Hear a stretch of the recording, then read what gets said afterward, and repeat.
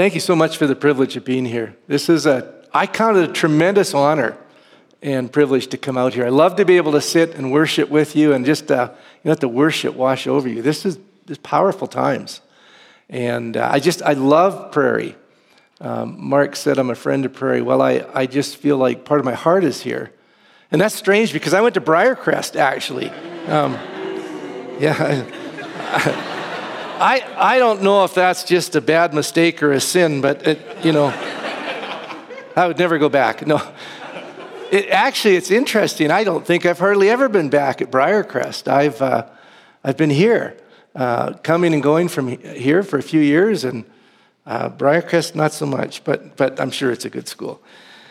Anyway, I just want to thank you for the opportunity to speak. And Mark asked me earlier in the summer if I would come out here and speak at one of the chapels, and I picked a date later in the fall. And then he messaged me back and said, could we make it the 12th of September?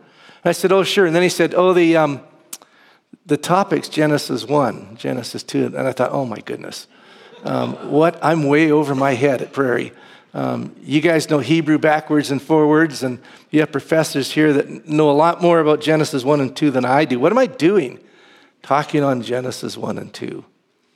And I thought to myself, well, I may not be able to deal with the text the way some of you might, but I've read it for many years, and I've reflected on it for a long time, and I've prayed through it.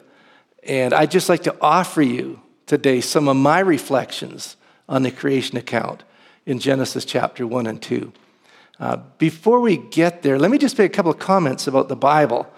You come to study the Bible, and it's a very good thing, but you need to not forget that what you're dealing with the Bible is really a prayer book that brings you into the presence of God. And I think that all of Scripture ought to be prayed through. And it's a wonderful way to look at Scripture. It's also a book that is written, and we ought to always read it this way, present tense, not past tense. Do you remember in is it Hebrews, where he's quoting Psalms and he says, as the Holy Spirit says, and he's quoting Psalms. I would have said, as the Holy Spirit said, but he says, as the Holy Spirit says. This book is present tense. What that means is, whoever the original audience was in terms of Genesis 1 and 2, God had you in mind as well as them when he gave Genesis 1 and 2. It's as relevant and current to you as it was to the people it was originally addressed to. You ought to always read it present tense. And then you ought to read it as a love letter that's got your name on it from God to you. It needs to be studied, but you know what? We study love letters. In my day, when I grew up, which is a long time ago, we didn't have email or text or messenger or any social media stuff. Like we had these, they were called letters, and you had to write stuff out. And then you put them in an envelope, and they had a thing called a stamp that you'd put on it, and you'd put it in a mailbox, and it would go to whoever. When I was at Briarcrest, I was from Victoria at the time. I was going out with a girl from Emerson, Manitoba. Eventually married her, and she used to send me letters, and they were like love letters, and I read them like a love letter, personally addressed, but I studied them. And I would go back over them. I would look at every word and try and get behind the words. And what is this woman thinking? Or why isn't she thinking? Or whatever, But just because the Bible is a text that we study doesn't mean you don't read it as a love letter. Personally addressed from God, and it has your name on it. And it changes our lives when we live into it. So it's an honor to take you today to Genesis chapter 1. And I think you were talking about Genesis 1 and 2, but I'm going to probably mostly land in Genesis 1. What you're dealing with in Genesis 1 and 2 is not two separate creation accounts. You have the creation account in Genesis 1, and then it's like it zooms in to the creation of the man and woman in Genesis 2 and fills that out for us in a lot more detail. It's fascinating stuff. But let me begin by... would you mind if I read the whole chapter?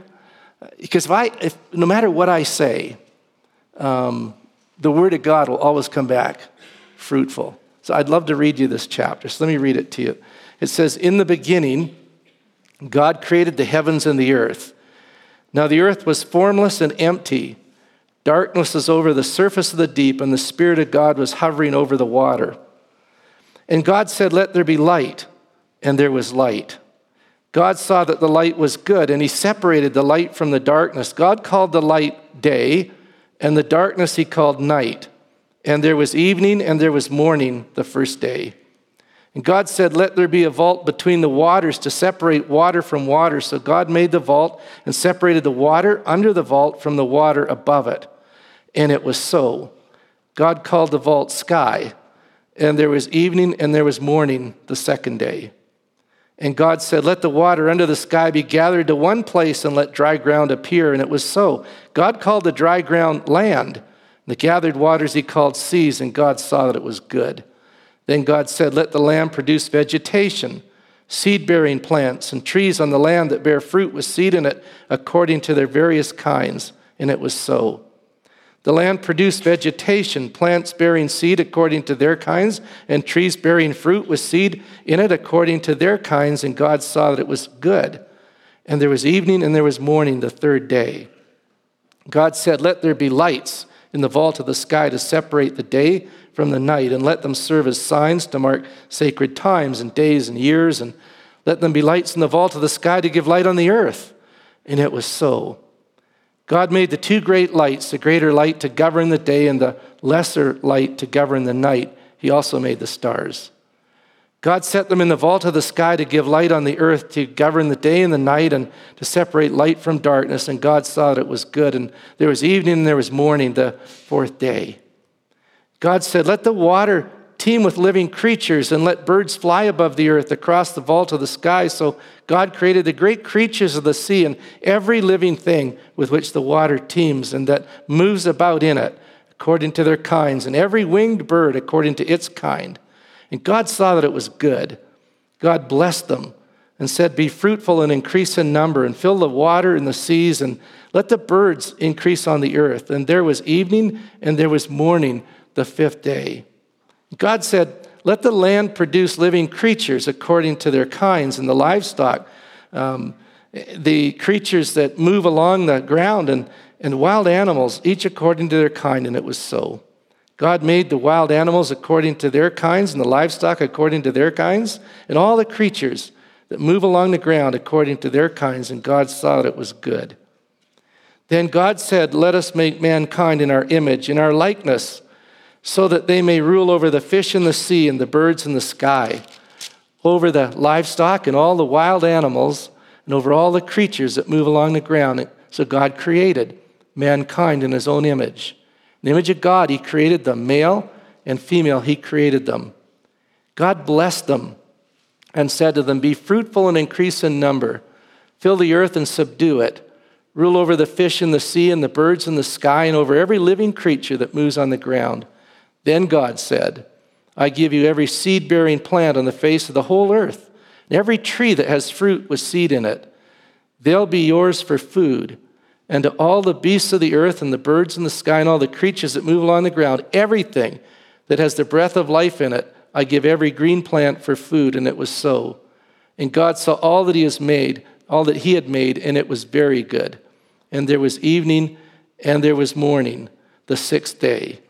Thus the heavens and the earth were completed in their vast array. And by the seventh day, God had finished the work he had been doing. So on the seventh day, he rested from all his work. Then God blessed the seventh day and made it holy, because on it he rested from all the work of creation that he had done. It's possible, if you've kicked around church or Christian things for a while, to be so familiar with these words that they lose their impact on us. There is both majesty and mystery in Genesis chapter 1. Majesty in that this sovereign God, by his powerful word, transforms chaos into something beautiful and delightful that God could finally say, "It was very good." Majesty, it's almost like it was a hymn, Genesis 1, written in praise of the Creator. And, we sang Revelation song this morning. If you go to Revelation 4 and 5, God is always worshiped as Creator and then as Redeemer. And so you have this majestic feel to Genesis chapter 1. The sense of wonder as you walk into this chapter where God takes utter chaos, transforms it into something utterly beautiful and delightful. And there's mystery here too. I mean, how did he do it? Was a day a day? Is it a young earth or an old? It's mystery. And I've come to understand when I read Genesis chapter 1 that the secret things belong to God. And there's some things I just have to leave with God. You have both mystery and you have majesty as you walk into Genesis chapter 1.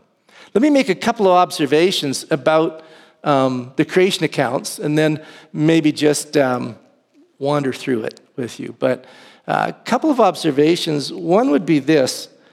You don't have here a scientific description. What you have is a theological affirmation. In other words, we're not dealing with how God did this. We're dealing with who. Genesis 1 wants us to know who did it, not how he did it. Scriptures say very little about how. The only places in Scripture that you get even a tiny hint of maybe how he did it would be Job's chapter, is it 38 or whatever it is on creation, where Job talks about God stretching out or expanding the universe. Job will hint at a couple of things, but there's very little in Scripture on how. Scripture's concerned with who. And so that's why you read at the very first verse, in the beginning, God. In the beginning, God. Another observation is this that I've made on these chapters and as it relates to the rest of Scripture. There's 2 chapters here on creation. How many chapters do you think there are in Scripture on the tabernacle or the temple or the priests or all their garments? 40 plus, maybe up to 50? Isn't that interesting? 2 chapters on creation, 40 plus on all sorts of things that we're not even interested in mostly. And we get there in our devotions. It's like, how do I fast forward, And yet we bring all our questions to the 2 chapters and really have no questions for the 40 plus. I thought that's interesting. Why would God give so little time to what we're really interested in here and so much time to what we're not really interested in? And I thought to myself, it must be because God's priority might be different from ours. The tabernacle, then the temple, and all the bits about sacrifice and the approach to God are all about relationship with God and how to have a relationship with him. How to come into the presence of a holy God. How to know him. That's God's priority. His priority is relationship. And so it strikes me as interesting that, you have these 2 chapters on creation, all these on the tabernacle temple, and it reveals to you God's heart in terms of desiring relationship with us. The other thing is that I noted is its relationship with the 10 Commandments. Genesis 1 and 2's relationship with the 10 Commandments. I don't know if you ever thought about that. Maybe these texts landed to a bunch of people on the backside of the desert who were given the 10 Commandments. Why should we live this way? Well, Genesis 1 and 2 provides the foundation, the rationale for the 10 Commandments. The reason we don't worship other gods is because there's only one God that made heaven and earth. The reason we don't worship the sun and the moon and the stars is because he made them. The reason we don't kill is because we're made in his image and likeness. The reason we don't commit adultery is because he made a man and a woman and brought them together in covenant relationship for life. The reason we have Sabbath is because God had Sabbath on the 7th day rest. You could work through the 10 Commandments, and you can see how these 2 chapters provide a real foundation or rationale for the 10 Commandments. And so just some observations that I picked up as I read this and sort of reflected on these chapters in the light of other Scripture. So I guess where Genesis 1 starts is you'd have to say with a relative beginning, not an absolute beginning. In the beginning, God created the heavens and the earth. It's talking about the beginning of what we see and where we live, but it's not an absolute beginning. For that, you got to go back to John chapter 1 and verse 1, and it says, in the beginning was the Word, and the Word was with God, and the Word was God. John 1 goes way back before Genesis 1. So you're dealing here with just a relative beginning. And when God begins this, the starting point of creation, it's really fascinating to see what he had to work with. It says the earth was formless, empty, and darkness over it. It's almost a foreboding sense to verse 2. We have no idea how it got that way. No idea what happened. But the starting point of creation was those three words summarize it. It was formless. That means it was a trackless waste, desert. The word empty, it actually means, empty is a word that would get back and mean chaotic and just out of control. And darkness is always in Scripture that symbol of evil. You just get a sense of there's something wrong here. It doesn't tell us what's wrong or how it's wrong or why it's wrong. It just tells us that God began with that. God always, it seems, loves to begin that way with formlessness and make something beautiful out of it. He's still doing that. You ever read Psalm 139? Can I read you a couple of verses from there? It was in my Bible this morning when I looked at it, but here it is.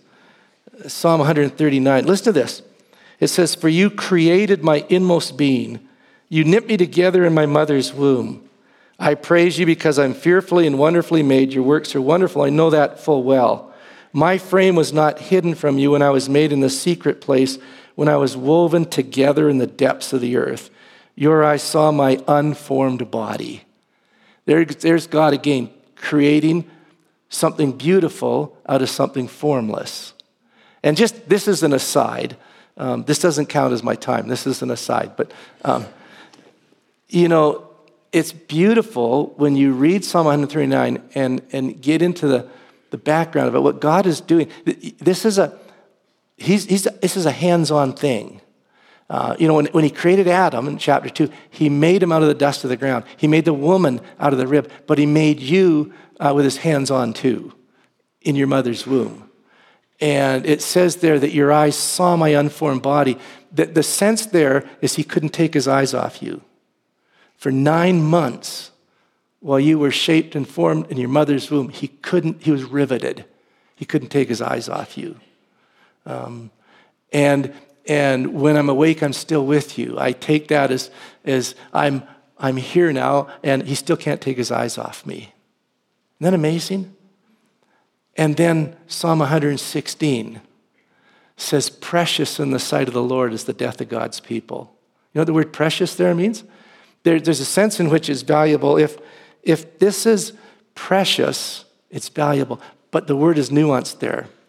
It's not so much the value as it is what you do with something valuable. What do you do with something valuable? You carefully watch over it. Carefully watched over is the death of God's people. He couldn't take his eyes off you in your womb. He can't take his eyes off you now. And in your final days, he won't be able to take his eyes off you because those will be carefully watched over days. You talk about an amazing God who set his heart, not just his hands on you. I love Psalm 139 for that reason. But Genesis starts there, and then it says, the Spirit of God was hovering over the waters. The word hovering means boundaried in. Boundaried in. There's darkness, there's chaos, there's bad stuff, but it's boundaried in by the Holy Spirit. That's a beautiful thought. If you have kids or grandkids like I do, or if you have friends that don't know Jesus, sometimes I pray, Lord, hover over them, boundary them in. Don't let the chaos break through those boundaries. That's what was happening there, and it's a beautiful way to pray. God, my friends, they're getting into some really bad stuff. Hover over them, boundary them in so they can't break through the chaos.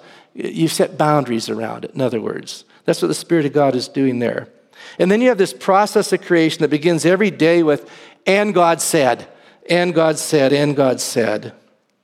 And after he creates, he makes a statement, and that statement is, "And it was good, it was good." The word good there is a word that simply means it fulfills its purpose. It's a word that would mean it was exactly like God intended when he called it into being. So whether it's the universe or the vegetation or the animals, or exactly as he wanted is what happened. And it's all done by his powerful word.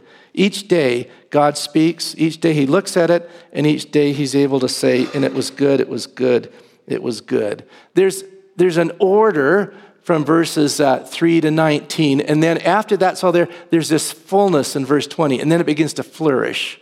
God calls it into being, and then everything he calls into being flourishes. It's wonderful to think about God's purposes for creation and for you and me is that we flourish. And that's brought out here. What you're dealing with here is God's heart, the way it should have been, the way it was supposed to be. And one of the great things I like to do with Genesis is compare it with Revelation. The end of Revelation will tell you that God is going to come full circle. He never gives up on his original creation. What you have at the beginning is what you're going to have at the end. And God's powerful word brought it into being. His powerful word, Colossians will say, maintains it. And in 2 Peter 3, it says, and his powerful word will one day bring it to an end, the way the world is now. So you've got a flow of history that begins in Genesis 1 with God's word. He speaks, it happens. He speaks, he holds it together. He speaks, and finally it comes to an end. You got this great highlighter running through the scriptures of God's powerful, powerful word. Good exactly as he planned or exactly as he willed. And then it's fascinating to look at what he says about the sun and the moon and the stars. He made two great lights, the greater light to govern the day, lesser light to govern the night. And it's almost a throwaway line, although in Scripture there's no throwaway lines. Oh yeah, and he made the stars. Like billions of those things. Oh yeah, and he made those too. He doesn't even name these things. Why doesn't he name them? Because they were worshipped back then. They were worshipped. And people looked at the stars to determine the direction of their lives. And Genesis 1 is saying, why would you worship that? They're created things. And by the way, the stars, yeah, God made them. Fascinating. We don't even know how many there are. God made them. Psalm 146, or 147, will tell you that there's a name for every star. Talk about an awesome God. It's incredible. Then you get to the high point of creation, which is people, you and me, verses 26 and 27. God said, let us make mankind in our image. The us, obviously a hint there of relationship. There's a relationship going on there in the Godhead. Let us make man in our image and our likeness, and they'll rule over everything, beasts of the earth and the field and so on. But verse 27, it's just like everything slows down. So God created mankind in his own image. In the image of God, he created them. Male and female, three times he created them. He created them. He created them. You're not random. You're not an accident. You're not a mistake. You were created. In Genesis 5, it's verse 2, it says the same thing 3 times. When God created mankind, he made them in the likeness of God. He created them, male and female, and blessed them. And he named them mankind when they were created. So we don't miss it. 6 times in the first 5 chapters, you were created, you were created, you were created. In the image and likeness of God. So much ink has been spilled on what does it mean to be made in the image and likeness of God. I don't know. But I'll tell you 2 things that strike me. To be made in the image and likeness of God makes it possible to have a relationship with God. And it also made it possible for God to become a man. And so when Jesus shows up, he comes the full image of God and basically says to us, if you want to know what God is like, look at me. If you want to know what God says, listen to me. If you want to know how God will deal with you in your stuff, watch how Jesus deals with people. Even broken, wrecked people. Do you remember that? Remember that time when the woman was caught in the act of adultery? It's a bad day when you're caught in the act of adultery. It's a worse day when your next moment is face to face with Jesus. She's basically got a bed sheet around her. That's it. And she's thrown at the feet of Jesus, and they want to stone her. And you probably remember the story. They all begin to leave, and she's left there face to face with Jesus. What's he going to say? Do you remember what he says? He speaks gospel to her. Gospel. First words, I don't condemn you. Second words, go and sin no more. You know what we do as a church sometimes? If you don't sin, you won't be condemned. The gospel is you're not condemned. The debt has been paid. So turn around. Go a different direction. Sin no more. That's gospel. The gospel is not if you stop sinning, you won't be condemned. The gospel is you're not condemned. When Jesus came, he came to show us God's heart and what God was. That's what God says. You're not condemned. The debt has been paid. When were you saved? 2,000 plus years ago. That's when the debt was paid. There was a point in time when the Holy Spirit pointed you to that, and you said, okay, I'll believe that, and it became real for you, but you were literally saved 2,000 years ago. There's nothing left to pay. When Jesus said it is finished, it was done, finished. That's good news. You know what else is good news? You were made in the image and likeness of God. You have incredible value. Listen, the Bible starts with good news. There's a system of theology, which I won't comment on in terms of it, whether I like it or not, other than to say I think it starts in the wrong place. The acronym is TULIP.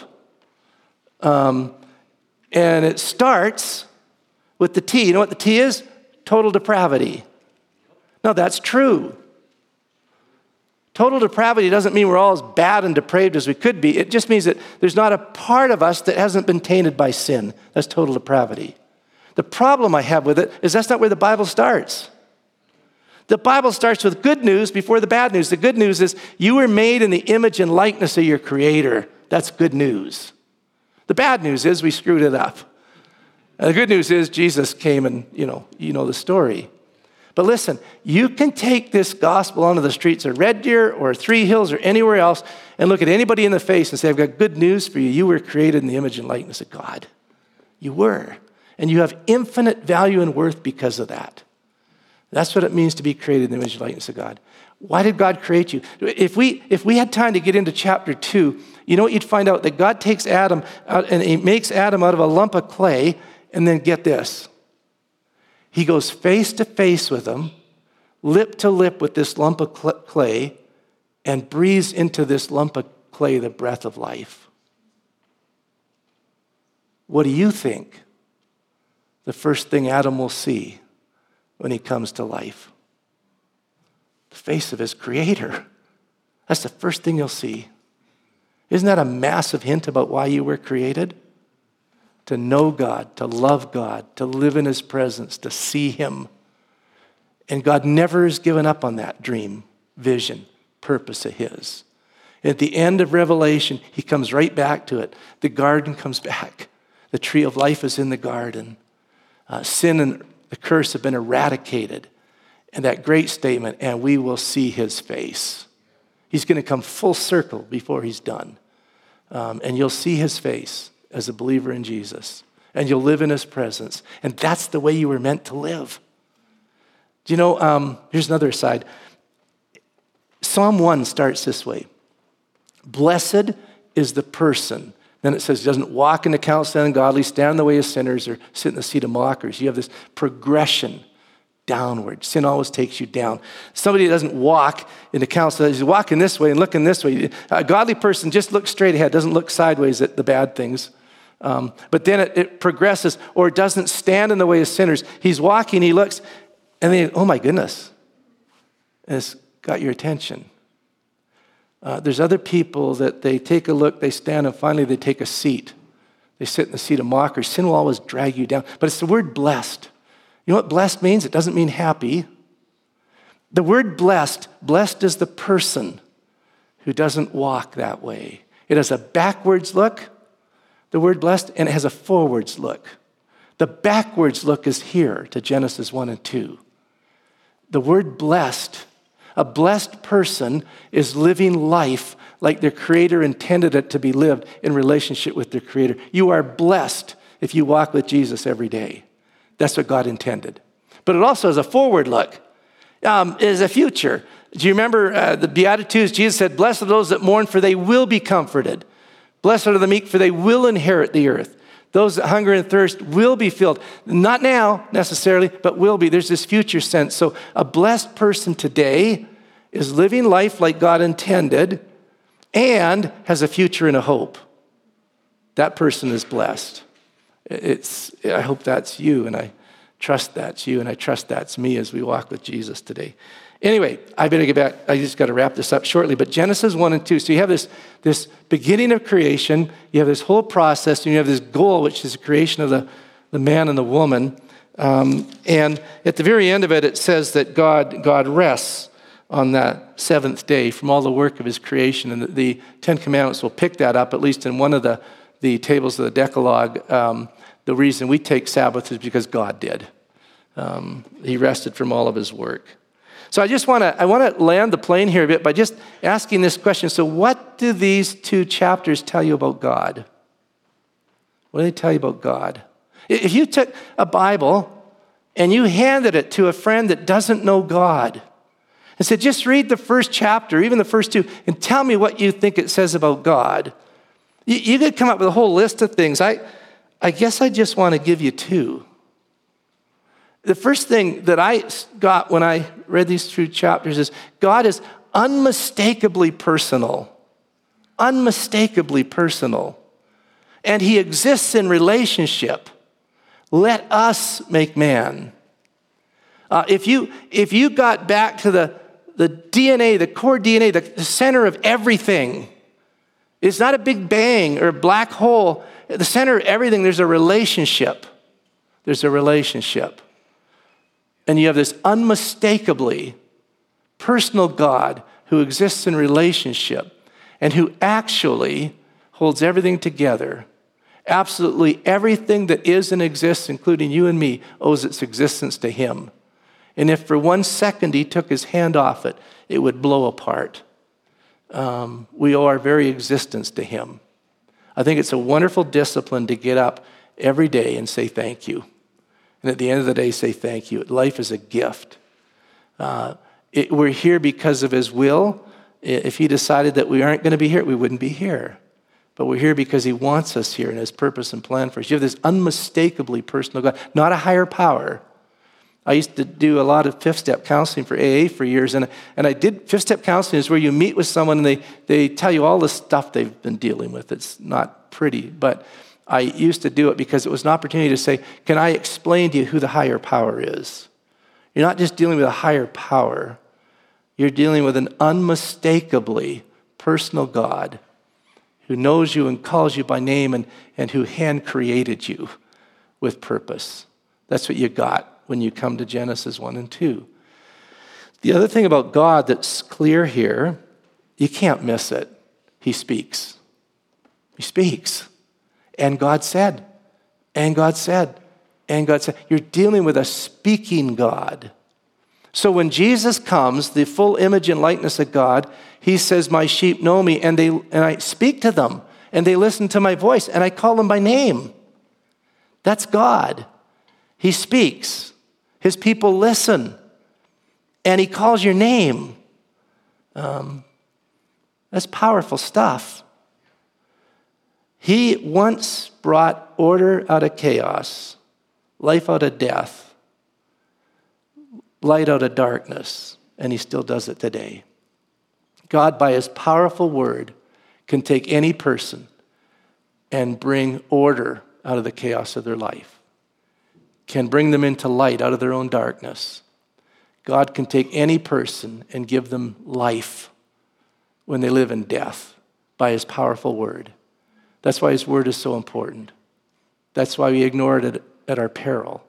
Because when you take this word and live into it, it will bring light to your darkness, life to your death, and order to your chaos. So David, the most tragic figure in the Old Testament and the greatest figure in the Old Testament all at once, once had a one-night stand with Bathsheba and everything went off the rails. You might know that story. He comes to the point where he doesn't come clean, but he's caught. And when he's caught, he owns up. That's actually why David doesn't die, because both sins, adultery and murder, were capital offenses. He should have died. But the reason he didn't was he submitted himself to the prophetic word. And in the Bible, People talk capital punishment. In the Bible, capital punishment, if you're going to put somebody to death, it always had to be on the testimony of 2 or 3 witnesses. Second thing was the witnesses had to be the ones that put the person to death, stoned them. But the third thing was repentance always waived the death penalty. And so David repents. And then he brings that great confession that we have in Psalm 51 before God. You notice after Psalm 51, at the confession, it says to the choir director, he takes that prayer and he passes it on to the worship leader. Why? So that all God's people will learn to pray it. Because all God's people fail and sin. And when we sin, we can take the words of Psalm 51. But what's at the heart of Psalm 51? Create. There's our word. Create in me a clean heart, O God. You know what David's praying there? Lord, do a Genesis 1 work in me again. When you pray, create in me a clean heart, you are praying, do a Genesis 1 work in me, God, because my life has become disordered and chaotic because of my foolishness. Would you bring it back? Lord, do a Genesis 1 work in my heart, where you bring light where there's darkness and life where there's death. And so create in me a clean heart is a prayer we ought to pray all the time. Lord, that's why I said to you at the beginning, this book is present tense. He still says and does what he did then. He still creates in people's hearts a Genesis 1 week. He's a God that speaks.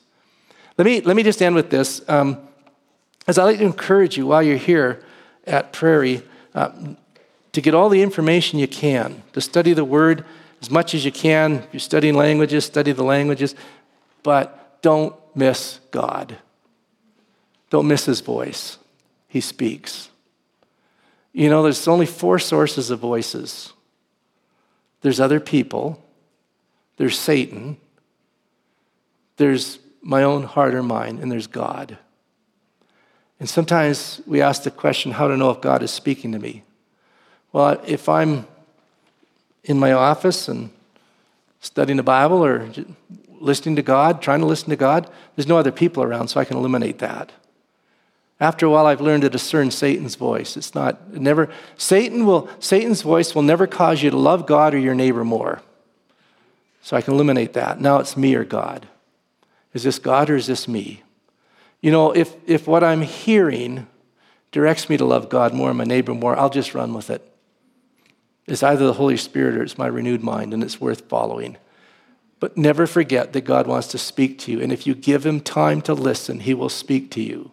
And when he speaks to you, if you take it to heart, you'll see beauty and you'll see order and you'll see life and you'll see light beginning to birth in your heart. So I just wanted to share that with you today. I hope out of all that, the Holy Spirit's able to separate some wheat from chaff for you. And you'll be encouraged today that you get to live not only with your brothers and sisters, but in a relationship with the God who called you into being and determined the times and the places set for you. That's a beautiful thing. Can we pray together? Why don't we stand together? Father, we just want to take a moment and thank you again for life and for the beauty of your creation and for boundary lines that have fallen for us in pleasant places. Father, none of this we deserved. It's a gift, and we want to say thank you. Thank you for the beauty of this time of year, harvest and the beauty of the fields and the weather. And Father, we praise you too because we get together like this to worship, and we remember that you not only created us, but you died in our place, and we thank you for that. Father, thank you today for your word, and I pray the things that are of you, you'd plant in our hearts, and the rest you just blow away. And I pray for these people today, Father, that you'd please bless them and keep them. Please make your face to shine upon them and be gracious to them. Please turn toward them and grant them your peace, for we pray in Jesus' name. And all God's people said, amen. Amen. Thank you.